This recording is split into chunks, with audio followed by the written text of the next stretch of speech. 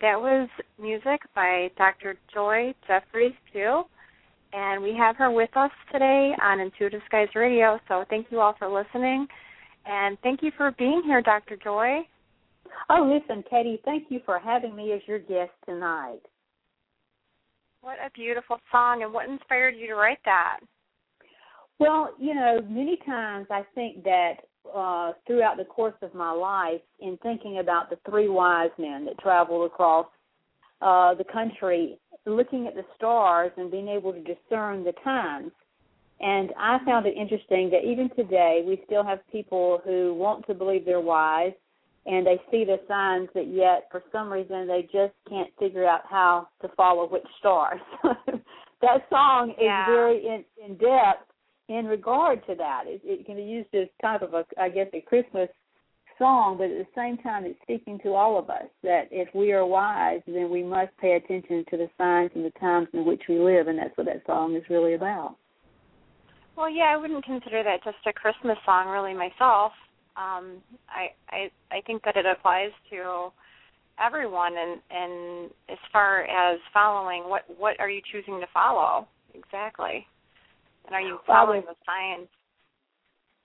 Right, and I guess because I say it was kind of around Christmas time last year that I actually, or year before last, that I actually wrote the song, and I had always thought about what it would sound like to sound like the camels in the desert, and to do a song like that, and that is the song that came to me. So, like I say, it's got a little bit more deeper meaning just on the outside of just listening to what it's saying. It's also speaking to you internally about, like we were talking, that each of us must pay attention to the signs of the times, and if we are wise, then we'll know which stars we need to be following, and not be oblivious to it. Yeah, and it's interesting how in the music itself it does have that desert feeling to it as well. So I can tell you put a lot of thought into how it was going to sound to kind of bring you there. When I actually wrote this song, of course, you know, when you write music and it's something that you have to, until you write a song, I guess it's hard to explain to someone really how it kind of comes about and how you feel it, and it becomes a part of you. And I know that when I sat down, because I play all the instruments in all the songs on the album Before Time Stops that Tate Publishing did for me, Tate Music Group, and when I was going into the studio that morning, I had this on my mind as to how do I want to make it sound? What kind of particular instruments do I want to play? And I'll never forget, about an hour into the drive that I had to make to the studio, I just started hearing that camel kind of sound going across the desert. And so when I got in the studio, I'll never forget, the person that was there in the studio that was helping me put these down and to get them recorded, he kind of laughed because I was like, it's got to sound when we're going through through the desert. And, of course, it was a lot of fun because there's a lot of little unique instruments, taps on the fingers and different kinds of things that you add, and you can just, the shakers and all little things that make that sound. And so I had a really good time actually recording that song. So I appreciate you playing it tonight. And if anyone's interested... thank you for sending it.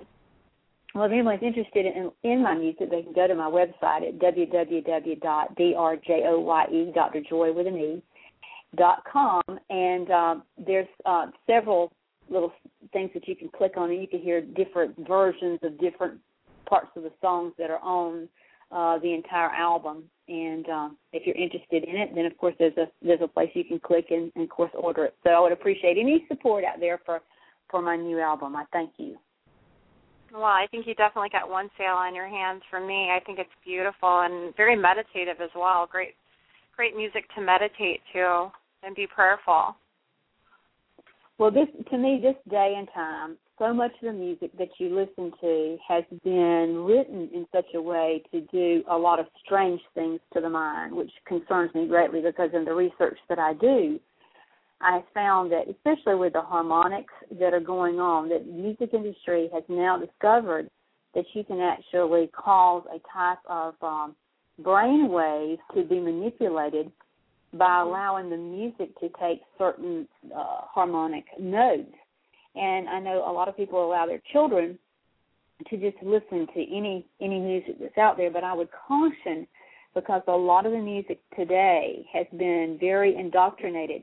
I can remember when I was growing up, and I guess the first time that I ever heard something strange that could happen in the music industry was that I grew up listening to the Beatles, and that was one of the reasons that I began playing the drums when I was 6 years old, because of Ringo Starr, and just really set the course for me to learn how to play a lot of musical instruments. But I'll never forget when I had a friend in high school take me over to their house and say, have you ever thought that there could be something within a record that you couldn't hear? And I'll never forget them taking the album and running it backwards on the stereo. At the time, you had to just take your hand and push it backwards in those days. And it was like things like Paul is dead, Paul is dead. And there was this big thing that Paul had died and nobody was telling anyone. And I guess that was really strange to me. Why would there come a time that people felt like that they could hide things and that you couldn't see them or couldn't hear them?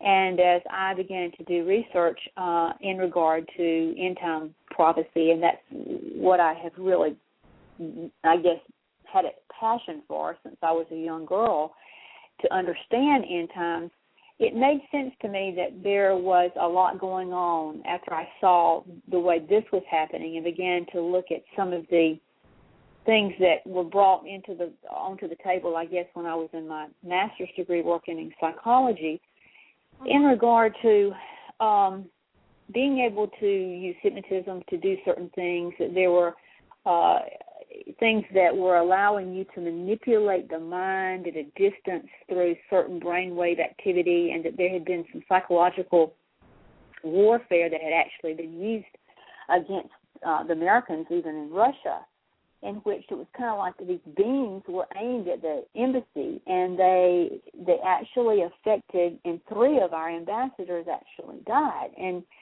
so when I began to look at how the mind has the capability to be manipulated, then that really did concern me when I learned that there were other things. For example, like when we would go to the movie theaters years ago, they would have like the show, and then they would take an intermission, and they would show all this stuff for intermission, and I didn't realize that they had figured out that if they showed things in red and different colors, that it actually stimulated the desire to want to drink or become thirsty. So now you look at what Coca-Cola uses. That red used to be really red on their cans and bottles and stuff, and then you start seeing that it's a play that somebody's manipulating you, but yet you didn't realize it. And that has always subliminal messages, right? Yes, and to me, if you can manipulate people without them knowing it, and you can sell products or you can get them to behave in a certain way, then that's doing it without you being aware of it. And that concerns me, because it seems like from those days as a young girl, I've seen that science be brought full fold into, everything from movies, and let's look at the 3D movies that are going on right now. I mean, you stop and think. When you put something in 3D, it's no longer like you just looking at a picture. You're actually, there's fiber optic cable that's involved in this, and that it can take you a little bit deeper into the mind. And you'll start noticing there's going to be more and more and more of this 3D, because we're moving to that holographic images that can be projected to different places, and people look like they're standing in your presence, and they're not, but yet they're there in actual 3D. So there's a process of what I call unlocking the mind's eye to see things in this world in a different manner than what we have ever truly known that existed. There has always been that secret group that I think has come through history, and I write a great deal about that in my book, Eating the Knowledge of Good and Evil, that has known of these things and has really utilized them against humanity, and has now perfected it to the point that they're putting it in little things, and the more that people like myself are making people aware of it, it's so far advanced to be able to stop it at this point, unless if I got on maybe NBC and was able to show some of this information, you might be able to really maybe put a stop or a real concern. But unless you take that big step into the bigger realms where you can introduce this information, people are not even aware that this is going on. And I know one of the things that has concerned me is that they have a lot of video games out there, including this Guitar Hero and some of the things that are being used for children to be a part of in their families and make it family-oriented. But, for example, in those Guitar Hero things, you've got 3 frets of guitar that looks like it's running towards you. And then you've got colors, lights, and sounds with a certain beat going on. And at the same time, there are certain evil placed symbols within the framework of what they're staring at, trying to match their hands to the colors and whatever on the guitar or on a set of drums. And at first... So would you say, I'm sorry, but would you say that the Guitar Hero has like a binary beat that goes with it, kind of like when we buy a brain sync? Okay, that's what I was wondering. It really does, and it has the lights and the flashing. It also has some movement. Many years ago when we would hypnotize people, you would typically look at a circular thing moving around and around like black and white, and it would roll and roll, and you'd watch that till your eyes became very hypnotized, and then you were kind of locked into that. These frets and the way that's moving towards you like that is doing the eyes in the same manner, as well as the beats and the sounds are similar. And that has concerned me greatly, because if you watch kids who really get into it, they're almost locked into it. It's hypnotized, right? They're totally hypnotized by it, but yet no one is really going.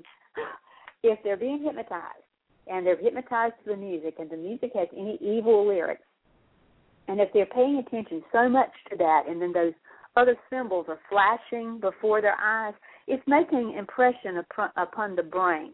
No different than the subliminal things that we were talking about earlier that was much less. Like the popcorn, like wanting to crave popcorn when you're watching a movie, right?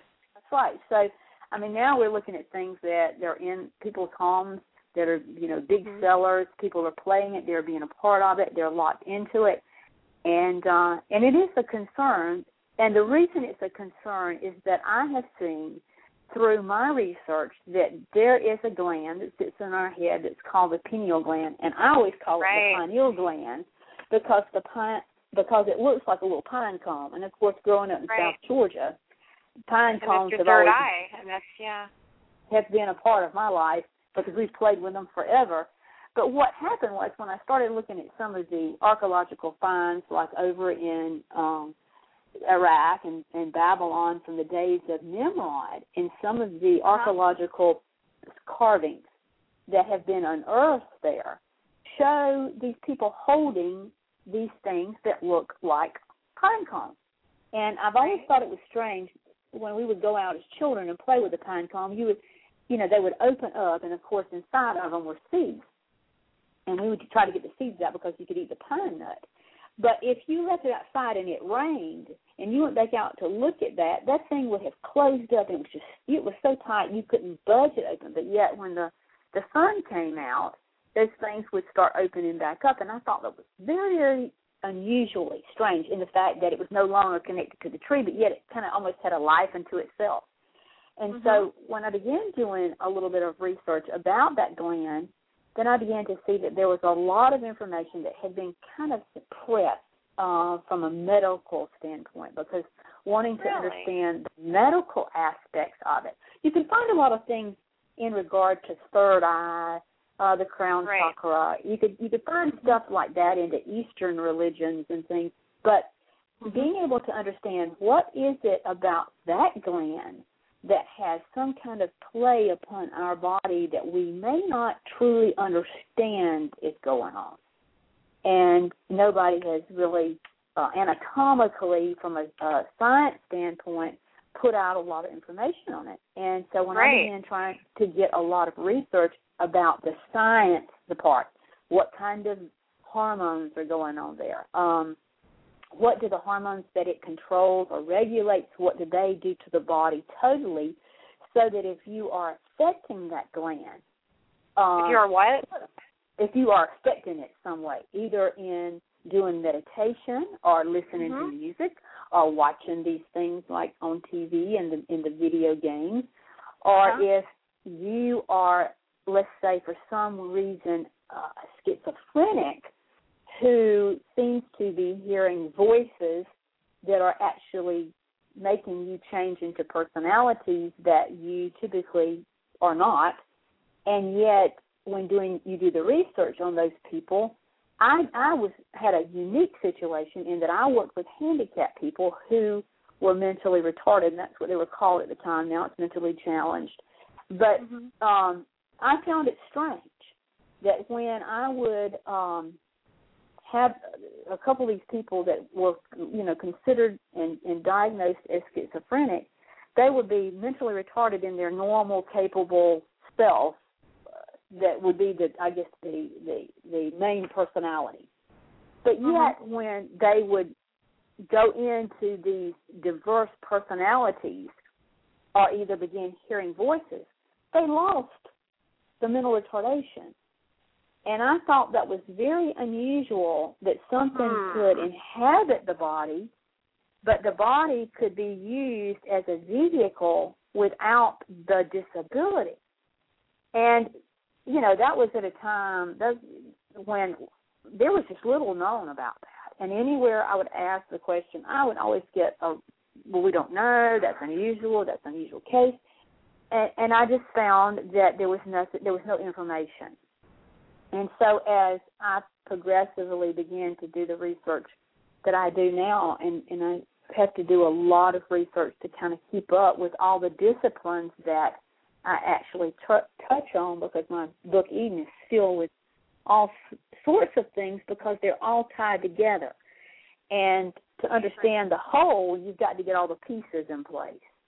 And I think there's a reason that the pieces have been separated out and things have been specialized, is to keep people from understanding the whole truth. Because if you don't understand the whole truth, then you're basing your foundation on this little piece and that little piece, and then nothing seems to fit.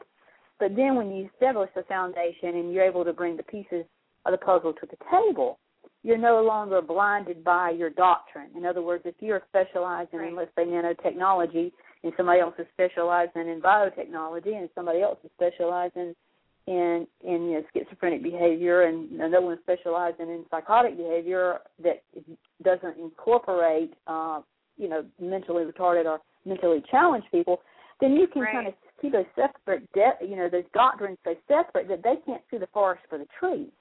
So you've got to go out and grab information from this discipline, this discipline, this discipline, this. Put them all together, Yeah, once you put them together, then it all makes sense that something is very unique about this gland that sits in our head, and it is very powerful. And then, of course, my research, took me all the way back into the Egyptians, and I always found it very interesting that the Egyptian pharaohs, that there was a race of beings that served as what I call the kings and priests of the early time period, and more than likely probably were doing the same thing before the great flood of Noah, that seemed to be a little bit different than the typical normal human being like you and I.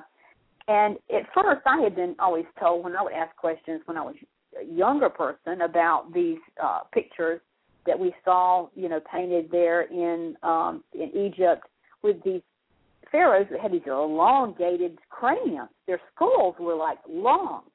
And I remember asking, a particular history teacher in high school, well, I understand if children are born with a problem and they have a huge head, and they used to call it water heads.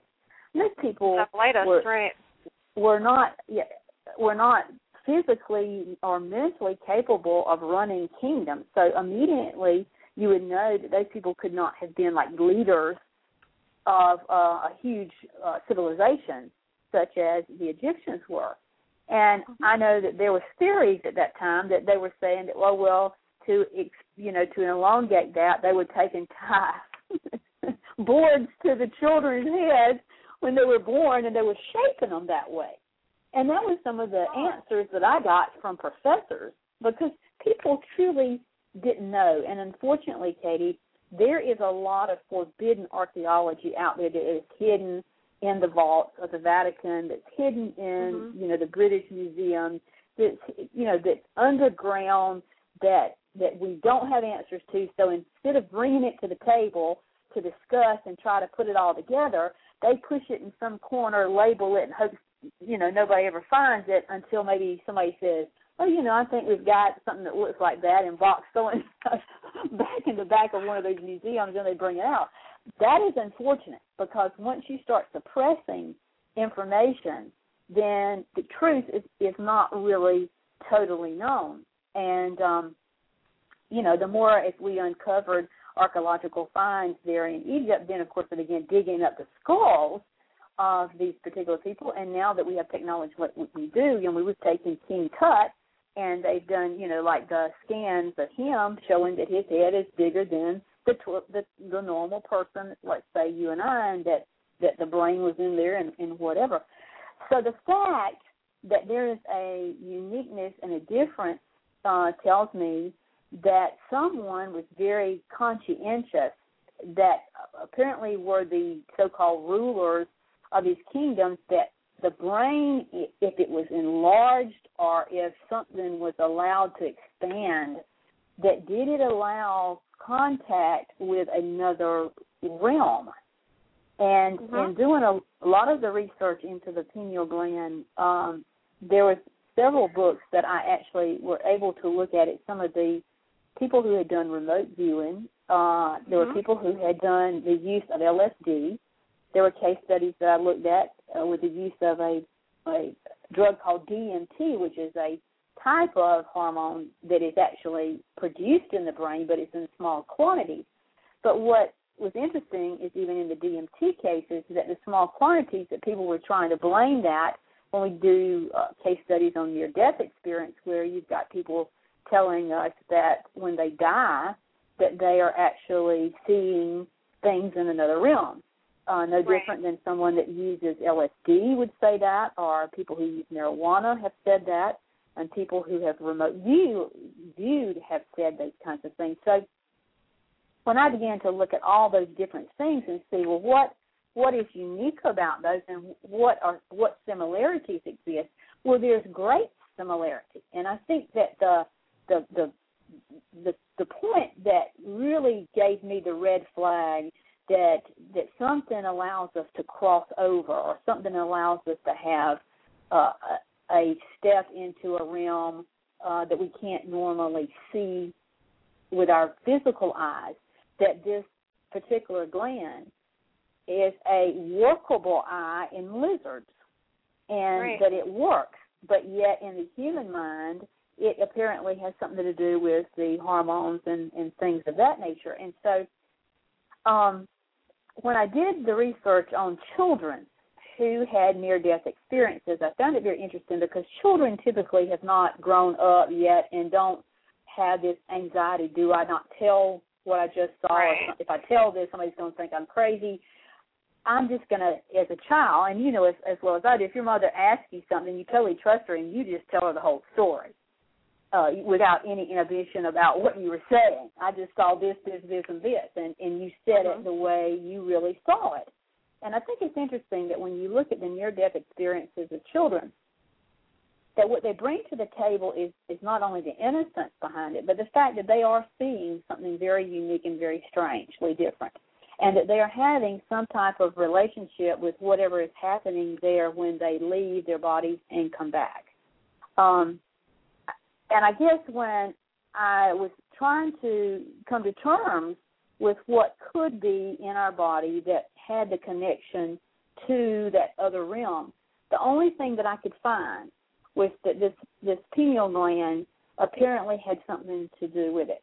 And for some reason, it's okay for people to do meditation and do whatever, but don't go a step further and really let the scientific information that we've gathered out right now, because we can, if we're the people who want to rule the world, we can use that technology to benefit the control of mankind. And well, what I find really interesting, I'm sorry. What I was going to say is I find very interesting that myself and a few other people I know that have worked, done a lot of third eye work or pineal gland work, is that I can't play video games. I would go into an epileptic seizure. That's right. So I find that interesting as well. See, the thing that really stuck out to me about that was that in working, again, with mentally challenged people, I dealt with a lot of people who had epileptic seizures, the grand mal and the petit mal.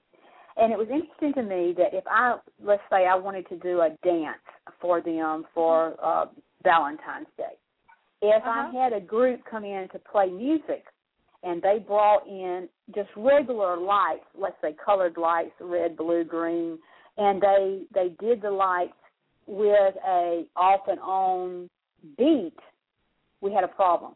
If they were on and they just changed, like all of a sudden, in a song they put on the yellow lights and the next song they put on the green lights, they had no problem. But the moment that you allowed them to strobe, and of course we had strobe lights when I was younger, and we would, everybody would say, how long can you stare at that before you get a headache? And how kids would just sit and watch those lights going off and on. Well, I had to be really careful, because if for some reason somebody said we didn't, for some reason they didn't understand, don't turn a strobe light on, I would have people who had major problems.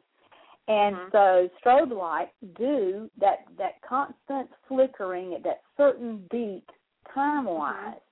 It does something to that part of the brain, and it will absolutely cause seizures. And in my first research on that was that I found a case study of, and I do mention this in Eden, that happened over in Japan with this Pokemon cartoon. And they did a type of flickering in one of the shows. And there was like 300 and something children that were sent to the hospital when that happened. Hello? Hello? Well, I'm not sure what just happened there. Did you lose me? I think we might have just lost Dr. Joy. Oh, no. Joy, if you can hear me, give me a call. Oh, you're there. Okay, great. I thought we lost you for a minute there. Well, I don't know. Something clicked. I'm like you. I heard something click, but can you hear me? Yeah. Yes, I can hear you loud and clear now. Great, because I was like, I was so into that. But I know myself and other people have problems with that, where, you play a video game or even some certain things, and all of a sudden you get a really bad headache, and you start going away. That's right. Yeah, that was really interesting. This particular Pokemon show sent 300 and some odd kids to the hospital who were sitting watching that show. Wow. So I'm like, okay, we have got to really pay attention to what we are watching. So that's what I'm saying, is that I don't think that people are really in tune. They think that these things are fun, and that's the way it's brought to the table to enjoy this as a video game or participate.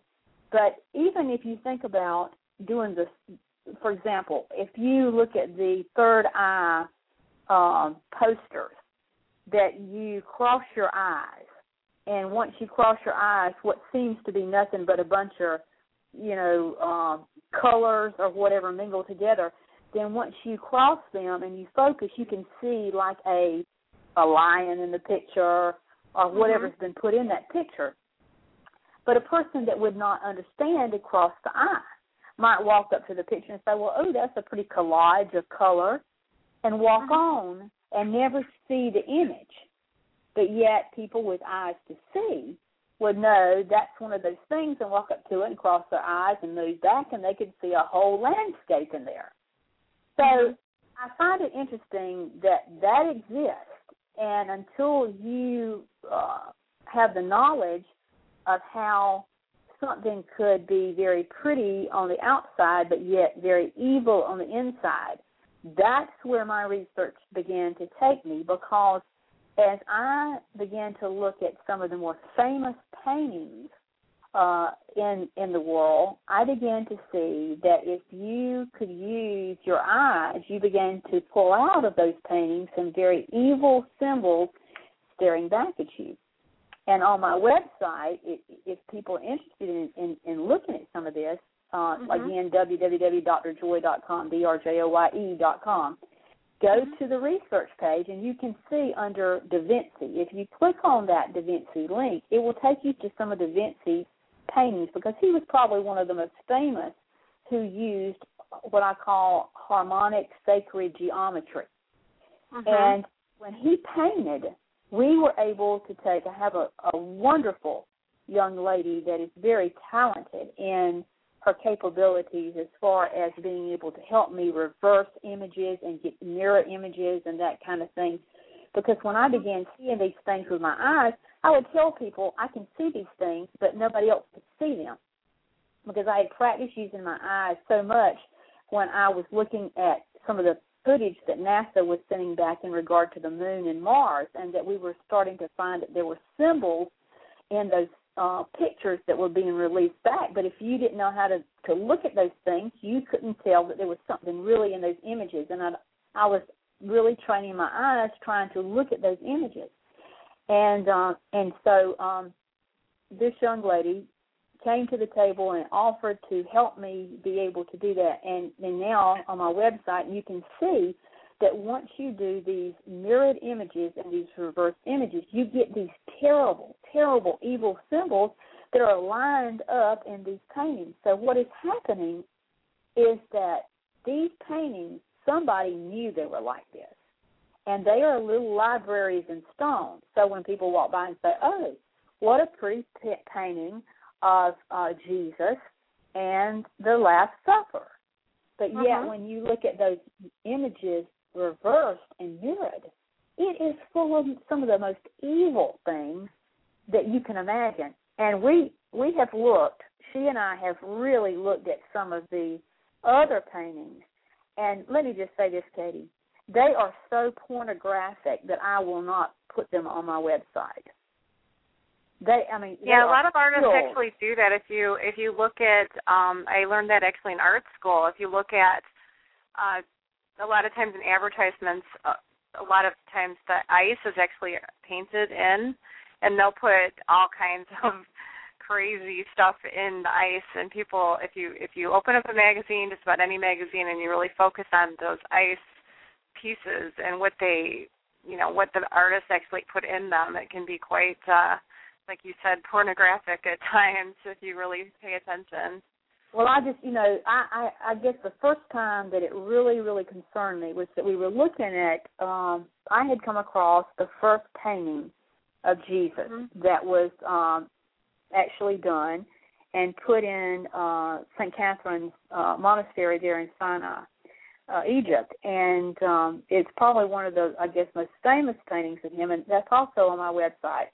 But what was interesting to me was that I could tell from the work with my eyes that these paintings had been manipulated. And so when I got the young lady to help me with this, and she did the reversals for me, I'll never forget the first night once she sent me back what she had flipped and done, and I printed it off. And I sat there in my chair, rocked back, and I began to look at all these evil, I'm talking about evil things looking back at me while I'm looking at this painting. And I almost got sick. It was like, you just can't get over that stuff is there, and unless you have the capability or the knowledge how to bring it out of there, you typically may have been seeing it all the time with your mind's eye. That's what worries me, that subliminally it's indoctrinating, but yet you can't see it unless you know where to look at it. And I guess my main question would be in regards to that, what would be the point, and what would be is it to instill fear in people? What would be the benefit for someone to do that? Well, the thing that I found was it seems that, especially before let's say the Enlightenment period or the Renaissance period, that there were already this desire to keep information from certain people. And, I mean, the secret society groups began with the Dragon Kings in Egypt. And, of course, they had a mark that looked like an X mark. When you think about an X, like we make the letter X where all four sides of the X are equal. That was what they used as their, what I call coat of arms. And it seemed to me that the more information that I was able to obtain from their writings and whatever, that there was a trend to keep information hidden. And the way they would do it was not only in their paintings and in their architectural designs, but they were also doing this in, for example, stories. And one of the most famous kind of stories that interested me a lot as a young person was the story of King Arthur and Camelot. And the more that I dug into how were these supposed legends and myths, that within that is, if you know the true story, it's a way for me to talk to you about something very secret. And if someone overhears us, they think we're talking about there was this king and he had this woman and he had this place that he called Camelot and he had a sword and there was Lancelot. I mean, they would think it's just a typical, maybe fictitious kind of story. But hidden within that is a whole story about what we're going to plan to do in the future and what this is going to mean. And so if you were out telling the story, you would hear, if you didn't know the story and what it meant, you would just hear a legend. It would mean nothing to you. So this is the same thing that I've been able to uncover that I think is hidden in the prophecies of Nostradamus. That, for example, the quatrains are all mixed up. They seem to have no rhyme or reason. But yet, if you look at where we have come with looking at biblical equidistant letter sequencing, and that is where the Bible codes have recently been brought to the attention in the forefront, where you count so many letters and then you get another letter that equals something. And, of course, the Bible codes, because of the advantage that we've gained with Bible codes is through the use of technology in the computer, that you can look at, let's say, a group of scriptures, and all of a sudden you can see things that have happened in the future that all tie together that end up being within a framework of the scripture that it's talking about. And I think that really Nostradamus, if you know, let's say, for example, that the codes are every 10 letters, pull that letter out. That you would get, if you knew to do that and you put the 10 letters out and then all 10 letters were out and then you, let's say, in Da Vinci's work, you have to write it backwards because he did mirror writing. In other words, he wrote backwards. And then you took the letters and you put them in a sequence backwards. Then you can have a whole document sent to someone. It's no different than the codes that we used or the Japanese used or the Chinese used when we do military things. Is that you know the sequence of the code and what it's there. And I think what has been copied is that a long time ago we know that Hebrew was written in a form of numerical numbers. And then the numbers were translated to the particular glyphs that are Hebraic as far as the language is concerned. When you look at this, if anything in the Bible, you can see that how could something know the future? It's very, very unusual that you find any other book that you can take into equidistant letter, and many books have been tried, and they didn't garner or bring about to the table interesting information in regard to, like, the Bible tells you certain things like 9/11, Bush. There's all these kind of things that are all in the same aspect of within the scripture itself that may be talking about something to come in the future, and then all of a sudden you've got all these things that did happen that kind of meet the thought process of what that scripture could have meant. Where if you take a book like, say, with Gone with the Wind, and you try to find equidistant letter sequence, and there you may find some words, but it won't tie into what the book has been written as. But I do think that Nostradamus, the way his quatrains are written and some of the skipping around and whatever, people have tried to make them match things, but they just haven't really totally matched. So it's no different than we think about the Rosetta Stone. We, for years and years, people thought they knew what the Egyptian letters and whatever meant, but then when you got the Rosetta Stone, all of a sudden you've got language and you've got a whole different ball game going on. So it apparent to me is, in doing the research, that there is some hidden things that have been and are still hidden from view. And it really started, I think, to mimic or parallel what was truly good. And, of course, in my book, Even the Knowledge of Good and Evil, I take you back to the Garden of Eden to show you that Satan was playing around in that, the tree of good and evil, trying to do something to mankind. And he was paralleling something that God was doing to try to take man's mind in another direction. And we know, because Eve ate of the fruit and participated with the serpent, that we, in fact, became a fallen, being, which had only by the grace of God coming and bringing his son into the world to die, can we be redeemed to go back into a paradise-type state. And so as I began to see these parallels that existed in biblical prophecy in regard to, the whore of Babylon, the mixing that was going on, the fact that there's a serpent and a dragon, and that somebody's going to come as an antichrist playing like they are Jesus, then I'm like, that can take you all the way back to the garden. You can see the same kind of things that led up to the fall of man coming up to the end. And, of course, biblical scripture has told us and it's prophesied that the end of days will be very much like the days of Noah. And I, in my research, have seen so many parallels to that I'm like, okay, if there was a good guy, then there was a bad guy. And he set out to teach people a certain way, and this is the way he laid down the law, and he wanted his people to follow. He was straightforward with it, and he had it this way. But if you were an evil person, you would say, okay, I'm going to do just the opposite, but I'm going to use the same type of format.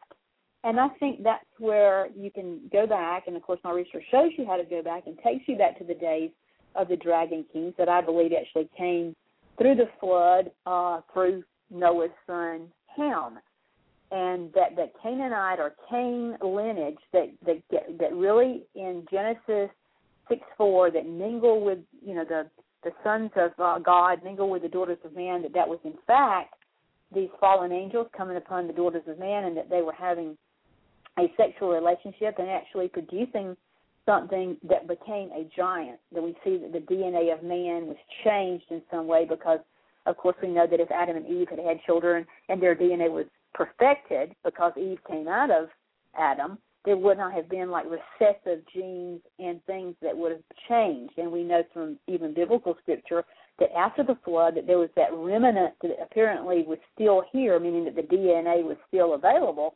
because Og and some of the giants that existed after the flood, they had 6 fingers and 6 toes. And those genetic things still exist in the human population today, because I have met people and have seen people who have 6 toes and 6 fingers.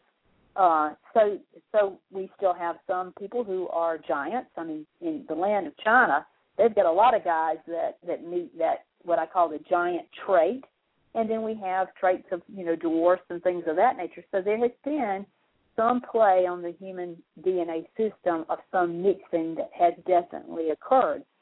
But the thing that is most important is that there is an unseen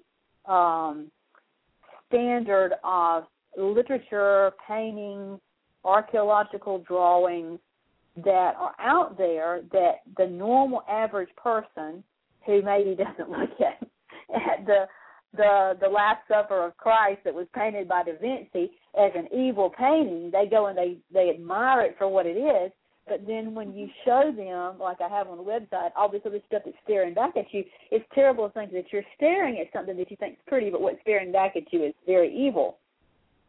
And I parallel that to the Antichrist, because forever people would say, who the Antichrist will be, what is the Antichrist going to be like, what is he going to, what's he going to bring to the table, and what generation.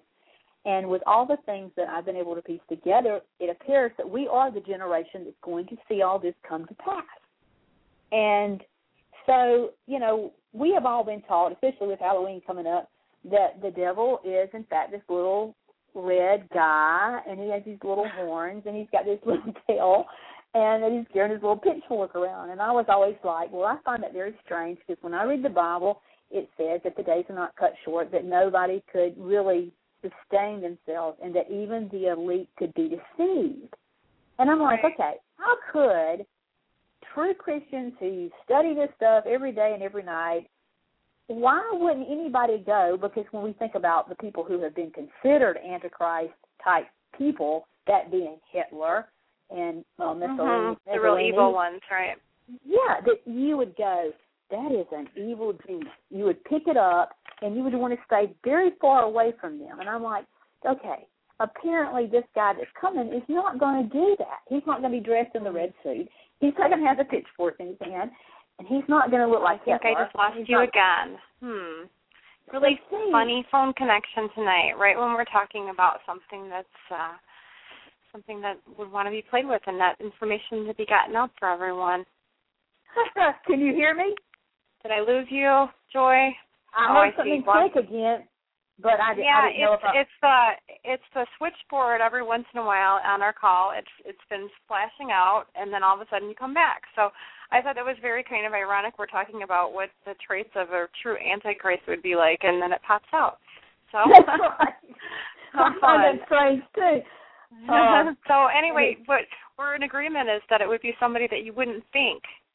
That's but right. I think the Bible somewhere, doesn't it states somewhere in there too, though, that only God knows when the end is near, and only God knows who the true Antichrist is. And so I guess because of that, a lot of people, or that's what's preached to a lot of people. So we just we try not to dwell and understand that, I guess. Well, I know that for many years I always thought that it said, you cannot know when the return would be, that Jesus would come like a thief in the night. But once you learn that there was a Hebrew tradition that before the new moon, that they put watchers on the wall, and there was a 48-hour period that they would wait to find that new moon. And the moment that they saw that it was a new moon, then they would blow the trumpet, and everybody would head to the temple. And if you didn't get into the temple by a certain time, the doors were closed, and everybody that didn't get in was left on the outside. That is what that scripture is referring to. So it's not telling us that we can't know. It may tell us we don't know the date and the time, because those people that feast that it's referring to, they didn't know that 48-hour period, but they were all knowing that it was about to happen. So that's where the Bible tells us you can discern the time. And it goes into you can know the times and to be a watchman and to be prepared for that. And I think that's where people are not really stopping to think that there was only a 48-hour period. We're not talking about years and whatever.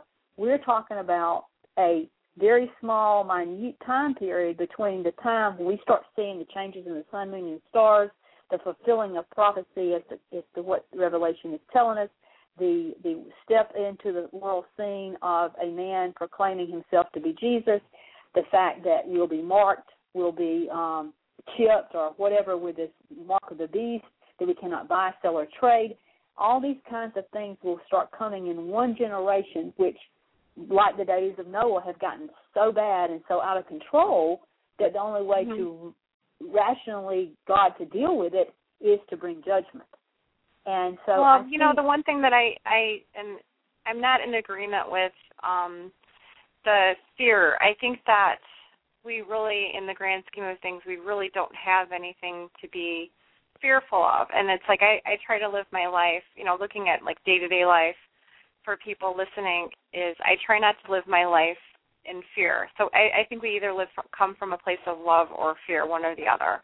So how is it that you can live day-to-day life with this knowledge that you have and still live a life that's peaceful and in love? You know what I'd like to know the focus of that. Like, how is it that I know you have an immense amount of knowledge, and I almost want to just bring you back on the show again so you can clarify more. But how do you day-to-day not have the feeling of fear? Well, see, the Bible specifically tells us not to ever fear. And it's very important that we not fear. The only thing that ever tells us to fear is to fear the Creator. And that, in knowing that, as long as you are fulfilling what is love and love of that Creator and expectation of what that Creator is establishing, then anything that we deal with, we are not to fear. In fact, if you look at what fear does to the body, it actually will destroy it. That is why the Bible tells us time and time again that a merry heart doeth the body good. Those kinds of things are very, very important. And the bad thing is the fear comes from Satan. And if you allow that kind of thing to manipulate you and play with you, then it is bringing, in other words, once your mind turns into a negative, it actually draws negative energy to you. And that can play itself in disease processes and in happiness. That's why, you look at the Bible and you think about Paul and Silas. They were there in prison. And instead of going, woe, it's us, here we are, we're doing right, and we're locked up, we have no food, they started singing and praising God. And, of course, what happened was an earthquake. I mean, the doors of the place were literally opened up, and the guard outside, when he went to look, they were still sitting in the cell, and he knew that if they had gotten away, that he would have been killed for letting the prisoners get away. But then what happened is that he saw their happiness in their situation, and he was converted by that. So I think it's really important that as far as what all is going to happen, I absolutely have no fear in regard to that. The only thing that I fear is that I do not want to ever do anything that would keep me from re-entering into the paradise for which I truly believe that I was created by a Creator for. But I want, to be aware that there is an evil genius out there with the purpose of trying to keep us from paradise. He pulled Adam and Eve out of it. He wants us never to see that. And that but don't you feel? I'm sorry to interrupt. I just feel that part of that, the yin and the yang of everything, is for us to learn lessons and to know no fear. So I guess if I look at the negative versus the positive, is that sometimes we have to have the negative in order for us to grow and learn. And I look at this as like Earth School, so we're here to learn specific lessons. So I don't look at it as quite so black and white, I guess. Well, what we're doing is as we gain information, and I know that Paul even mentions this either in Corinthians or Ephesians when he's talking about the fact is as we gain information, we come to the terms of understanding good and evil. Right. But if you are not able to handle that, then you can't understand the meat of the total situation. And that's what I'm saying. I think some of the things that I'm uncovering are going that step further to show people who are a step further that these are the things that we may still be dealing with that we don't realize that are impacting us.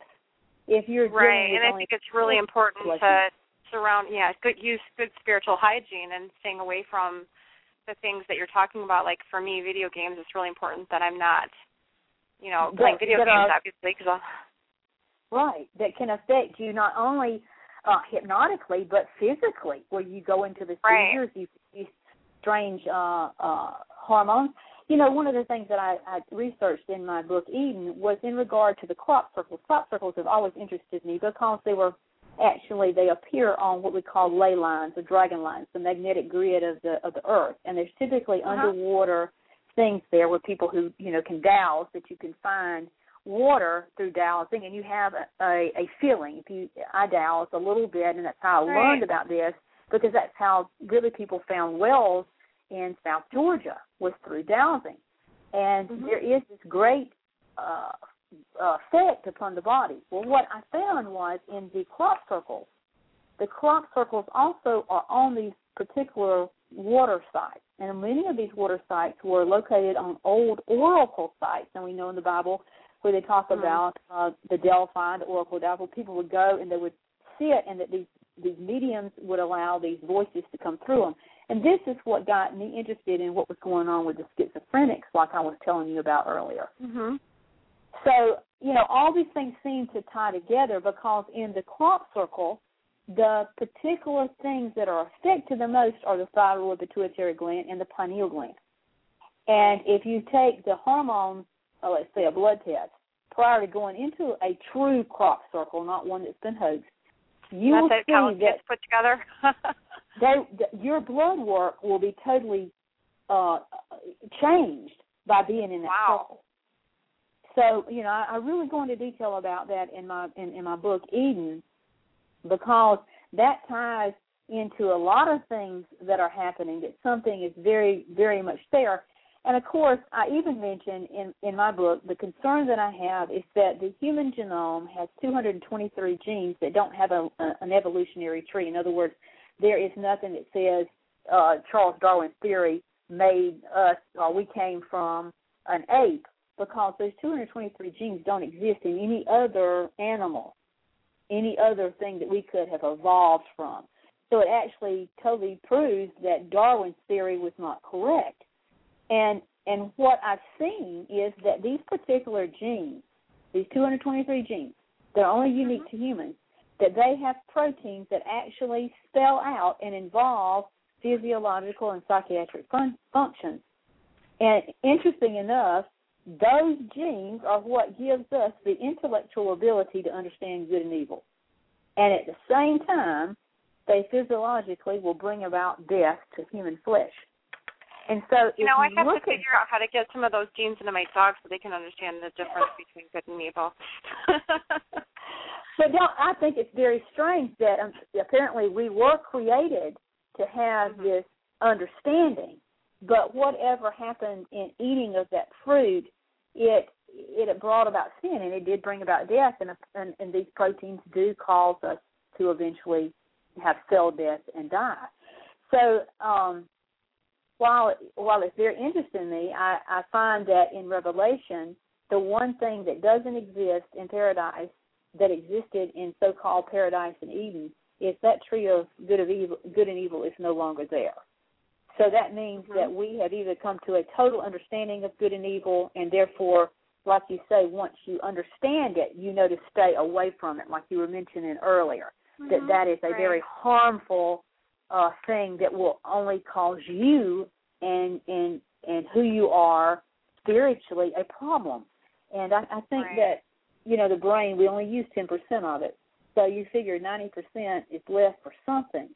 And once you can tap into the capability of the entire brain, there's no telling what the thought and the understanding that we truly can have once we go back into, let's say, a total paradise state where the evil thing is gone from us. I have to ask you about the 10% brain theory, though, just because what I learned in my psychology training was that we actually use more than that, but we can't use it all at the same time. Like, you can't move your hands, and the part of your brain that moves your leg that's sitting still is not being utilized, so that's where they come up with that figure. Is that not correct? In some cases it is, but let me explain something that's very unique. Okay, yeah, go ahead. The fact that when I worked with handicapped people, and I'm so blessed because I learned so much by dealing with this hands-on, I would have like a Down syndrome who typically could say 3 words. I'm sick, I'm my mama's baby, and they could sit down at the piano and play better than Liberace.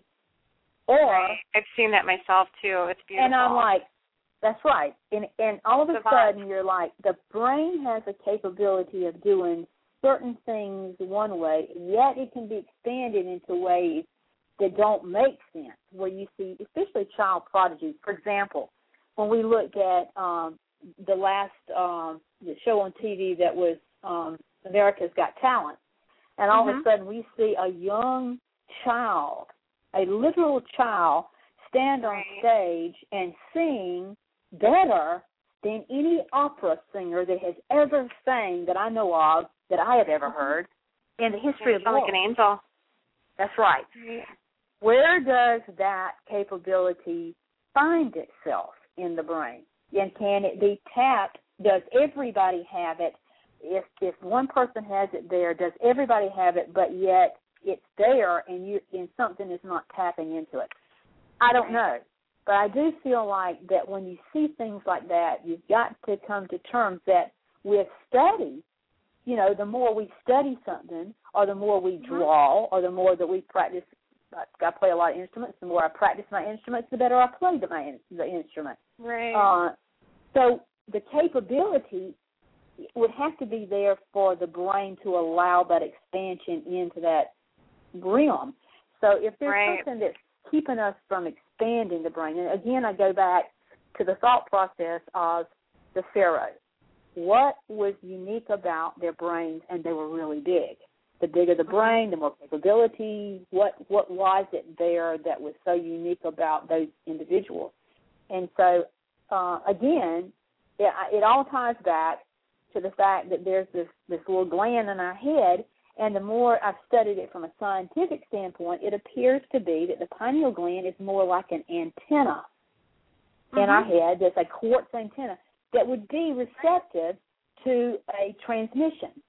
And what concerns me is that with nanotechnology and some of the things that I have researched, and I do mention in regard to Tesla technology, scalar waves and that kind of thing, that if you were to beam or use particle beams or even use cell phone towers to project, let's say, if people have talked many years about the HART project that is in Alaska, that if you were to project images or project information up into the ionosphere and bounce it back onto the cell phone towers, and then you were able to project that to, let's just say, to everybody's cell phone at one time. Possibility? Great possibility. Now, add to the fact is that if your gland is also like your cell phone, could we massively communicate to all people at a moment's notice, where you would automatically in your head be receiving information? And that's the concern that I have about technology going to the point that someone who is becoming evil genius could have accessibility to that capability, and then that would override, my or your biological fight against it. Because what happens with this technology is that if I beam these waves at your head and it is incepted through this antenna, then if I am beaming it at a certain wavelength, I can make you sleepy, I can make you anxious, I can speed your heart up, I can make you sweat, I can make you see hallucinations. But what about, I guess my question would be, what about people that have worked really hard on their third eye and opening that pineal gland to control it? Wouldn't they know and have a sense of that going on before they could do that? The thing that worries me most is the fact that if it's open, that if it's been practiced to be open, it's easier. It's like, for example, when I first started trying to train my eyes to find these things in pictures. Right. I even had, it sent me to the eye doctor. I mean, I had some major problems because of what I was, he was like, what are you doing? Anyway, I had to be very careful because what it was doing was allowing, me to see these things, but it was also damaging my eyes and the muscles of my eyes. And what I found, that the more that I looked at stuff, I began to pick it up very easy, so I was more receptive to it. What worries me is that if you are opening that gland, then it's like a muscle. The more you work it, the easier it works, the more it opens up. If that's the case, then the evil people who have promoted using and doing these kinds of things, if they know that, if they know how to use medications, like I said, there's medications, the drug industry is pushing that, You've got these games and stuff. If you're getting people's minds ready, then you are opening them to be used by something else. In other words, even though you think you control that, if I'm at a distance and I am shooting those beams at you, your body is going to respond to that, and you can't biologically stop it. It's like a stimulus. The only way that I can describe it is that I have a problem with caffeine. If I drink caffeine, my heart's going to speed up. It's not going to slow down, no matter what I do, until that stimulus is completely out of me. Well, I guess then the key would be for people. Yeah, but I guess the key would be for people that are already open is to be able to shut down as well. I think it's important, again, with spiritual hygiene, that when you open up, you also have to know how to close down. But see, the problem that I think is that they have developed the technology because they know that it's a cord, that where you can open and shut it, they're going to be able to open and shut it without you being able to control it. That's pretty scary. Yeah, it is. Now, that's the part that I take in my research very, very seriously, because the information that I have gotten and that I'm accumulating right now, I have got people who feel that they can't shut it off. Right, and they think that more and more people are becoming more and more open. Yes, and that something is absolutely putting thoughts in their mind and they cannot stop it. And, yes, they are very scared. And like I say, I'm getting more and more cases that I'm building on this because I'm seeing it. Just more emails, more correspondence, people begging me, tell me what to do. Now, in the aspect of dealing with abduction theories and the abduction cases that I've dealt with, the number one thing that will stop an abduction every time in its tracks is to call out on the name of Jesus. It will totally stop. But we have been trying to use the name of Jesus in some cases with this gland being open, and for some reason these people are still having to fight an entity or fight a situation that they can't deal with. And if that person is doing anything that is evil, I mean, just the smallest evil thing, it seems to set the opportunity to have the infiltration start back quicker. If a person says, well, you know, I used to participate, let's say, one of the men that I was working with, he was very much into pornography. And when all this stuff started happening, and I specifically said, what are you doing that is, you know, could be bringing something to the, you know, into the table that you're not telling anybody, you think anybody doesn't know? And we went through, you know, closet drinking. I mean, I was drugs. You see another woman on the side, what's going on? And finally he broke down and said that he had been addicted to pornographic images on the computer. He said, I didn't think it was hurting anybody. Nobody knew about it, da-da-da. And I told him, I said, until you totally give that up, you're not going to be able to get rid of this. That's going to have to be the thing that you give up. So I do a lot of clearings on people that have attachments in their homes and things like that, and I know the one thing that is most powerful is love. I mean, it sounds so hokey and simple, but I know that is one thing that really, it's, you know, sending love and filling the room or the person up.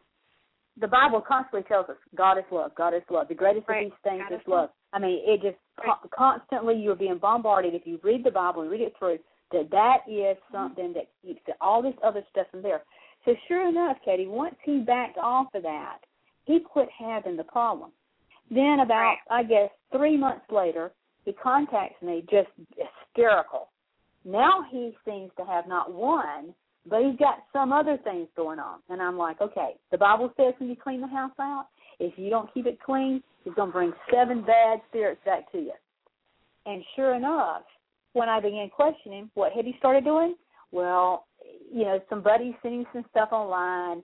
He got to looking at that, and sure enough, there he was. And then this time, it has taken so much longer to try to deal with this because, let's just say, Satan, evil is in a realm that parallels that good that we were talking about earlier. So where you and I are physical beings, there is a spiritual presence that knows our Achilles heel. And if he can make us trip and fall, trip and fall, trip and fall, he's going to continue to do that because he knows, give you this stimulus, you're going to eventually come about with this response. And if you don't understand to keep yourself, like you were saying earlier, in that pure state or in that state of love, in that state of positiveness, then you're going to succumb to that, and that's how you're going to be controlled. And what worries me is the people that plan to control the world. They know that gland is what that they can use, and they can use it to control every human being on this planet. Well, we are all the love that created us, and if we stand firm in that, I think that we're all going to be just fine. Well, it sounds very simplistic. Once again, it sounds very simplistic, but I stand firm in my beliefs in that we are the love that created us. Well, I truly believe that in the end, the love that we are taught about is what sustains and takes care of us. Because if there was not a thing called love, then the moment that we fell from, suppose, this Garden of Eden, there would have been no opportunity to have ever felt love. There would have been nothing in that regard. It would have been a negative, constant life of nothing. I mean, it would have been an awful situation. And thank goodness that, like I say, the greatest, as the Bible says, the greatest of these things is love, and it is. Mm-hmm. It truly is. It really is, and I know that with all the clearings I've done, that's the one thing that works 100% of the time. And well, I'm just so thankful that there is something like that for us, because if we did not have it, can you imagine what a lot? I mean, I think about children, and I've dealt with abused children that never felt love. And you can even look at the animal kingdom. If you take an infant from the mother and do not allow love to be a part of that, those animals will literally die. They die from it. They starve from it. Well, by the grace of God, go I. That's right. That is so true. So true. Well, I just wanted to let everyone know that if you want to get a copy of Eden, The Knowledge of Good and Evil, 666, and Antichrist, now is that the first book is not available right now, right? Right, that is out of print. Now that's actually the collector's edition. And and then you can go to www. Yeah, I'm sorry. Eden is available. You can either download it. It's in a book form. It's now in a CD, cassette, tape set. Audio. CD audio set. Book. And you can get it on audio book, or you can get it the actual CD disc. There's a 12 disc set. And wow. So there's a lot of different ways that you can listen to that, and then of course my album.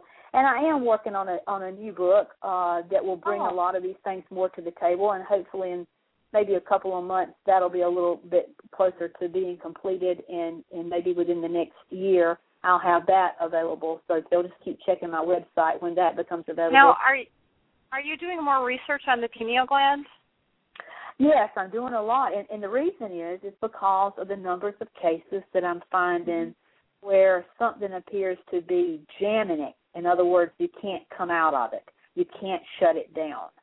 And I'm trying to do, I've got two other people who are involved in this with me in trying to understand what light, sound, and frequencies are having a play on the human mind. And I think it's something that is not, somebody doesn't want people to know about. I've had a couple of chances to be on radio shows, and it seems like either when we start talking like we did tonight about some of these things, that we start having problems with the equipment, or either the host gets really nervous and you feel like somebody has said something, don't go there, and they won't take you to let you talk about this in detail. Oh, I'm so totally interested in the pineal gland and the third eye, and I worked on that for years and years, and developing, and I know that more and more people are becoming open. So I think it's a very important topic, and I'd love to learn about more of your research in that regard as well. Well, like I say, I'm hoping that that maybe I can have a little bit more once I kind of get all these cases together and see if we can determine what are they being exposed to. Are they all playing a certain game? When we start talking about people in all aspects of the country, and I get emails from all over the world, that I'm seeing people having these problems. So it's not only in the United States. We're having people having problems, let's say, in England and Austria and places like that, where something seems to be lodging them open and they can't shut it down. And that's what worries me, that if people have been, doing meditation and they've been doing it in a way that they feel like is a right way and not a negative way, then they could be more susceptible when all this comes to pass if somebody's using that technology against mankind. And that's we definitely need to know how to protect ourselves then, and use really good spiritual hygiene and be doing what we know is right. That's right. That's right. So other than that, I can't think of any other ways to protect besides shutting down. And I really firmly believe in the vibration of using oils and things like that for hygiene. And lavender oil has always been my favorite. Just taking a nice simple bath and making sure you're clean, and using salt and everything that's out there that we have available to us that God made us. Well, we know that that Moses had the anointing oils, and that when you go and you when the people were sick, the Bible specifically says for the elders to take that anointing oil and anoint them. And so those oils, like you say, do have a vibrational frequency. And apparently, you look at what was brought to Christ, frankincense, myrrh, and the gold there, the three wise men, which ties back to the song a little bit. But I think it's very important to understand that all of this was not created just, and a lot of people want to try to promote that, Big Bang Theory, and here we are. But there's no way that we could be here with the capability that we have and the types of things that, let's just say, a part of our DNA and our genome trees and things like that. That stuff did not happen chaotically. And so there is a major plan behind it all. It's headed in a direction that I feel like that will fulfill biblical scripture. So far, everything the Bible has talked about has come true. I don't see how it cannot come true according to what it says. But I think being prepared and being aware of what's going on is much like you said. If you know what is about to happen, then you can kind of prepare yourself for it and have the choice about it without being taken, Unfortunately, the world and the people who want to control the world, they want to take you without you knowing it. That's when we're talking about all this subliminal stuff that's going on. They want to be able to do things to you without you knowing it. And then, once it happens, how do we get out of it? If we're all corralled together and we can't budge. And that's where I'm afraid that they're trying to take us. Well, I guess in the meantime, we'll have to keep studying and learning so that we can protect ourselves and those that we love that have also become open. And yes, I think so. And like I think having radio shows to be able to talk about it. And what worries me, Katie, is that I'm afraid that your radio shows and being able to talk about things like this, that they're going to get where they are going to censor this and not allow it to be talked about, because like I say, it just seems like your bigger shows and your bigger news media won't even go there. They won't even touch it, even when you're able to say, I've got case studies. I've seen this. I know hands-on situations, but yet, they'll put whatever on TV and never mention this. So it's very upsetting to me to think that it's being hidden, and the powers that be, who typically are the big guys, they have a lot of money, they own the bigger stations, they own the bigger people who have the radio shows, they're not going to allow you to bring this to the table. And that's scary. They might just think we're eccentric. Well, I think it's like they have always said, well, that's a conspiracy theory. But the problem is, I have a friend that does research, and he calls it conspiracy science. because if you study this, you find that if you didn't have a stimulus and response, there's a lot of things you could make up. But then once you start seeing patterns, then you know that conspiracy is no longer a fictitious thing, but is a science that's being played underhandedly without people knowing about it on the surface.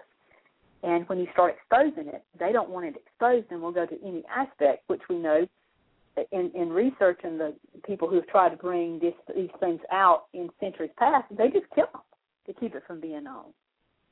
Well, we've got 5 minutes left, so I wanted to give you a heads up, and thank you so much for being on Intuitive Skies. It's been just a pleasure, and I'd love to have you come back and talk some more, because I know people are interested. I would love to, Katie, anytime, in the future that you've got an opening, maybe after the first of the year, I'd love to come back and maybe talk a little bit more, maybe where my research is going and what I'm finding out, because I do think it's imperative for people to know the truth about what is happening.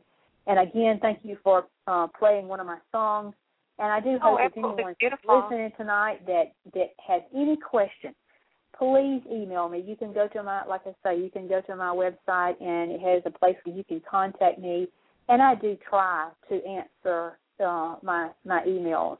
I have a lot of them, and sometimes it may take a month or two for me to get them all, answered. But I do really try to answer or lead you in a direction to look as far as other books or other research or whatever to help you make the right choice, because everybody has to make the choice for themselves, but I just don't want you to be uninformed.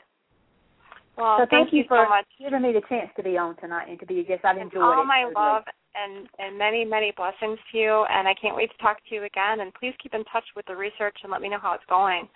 That sounds great, Katie.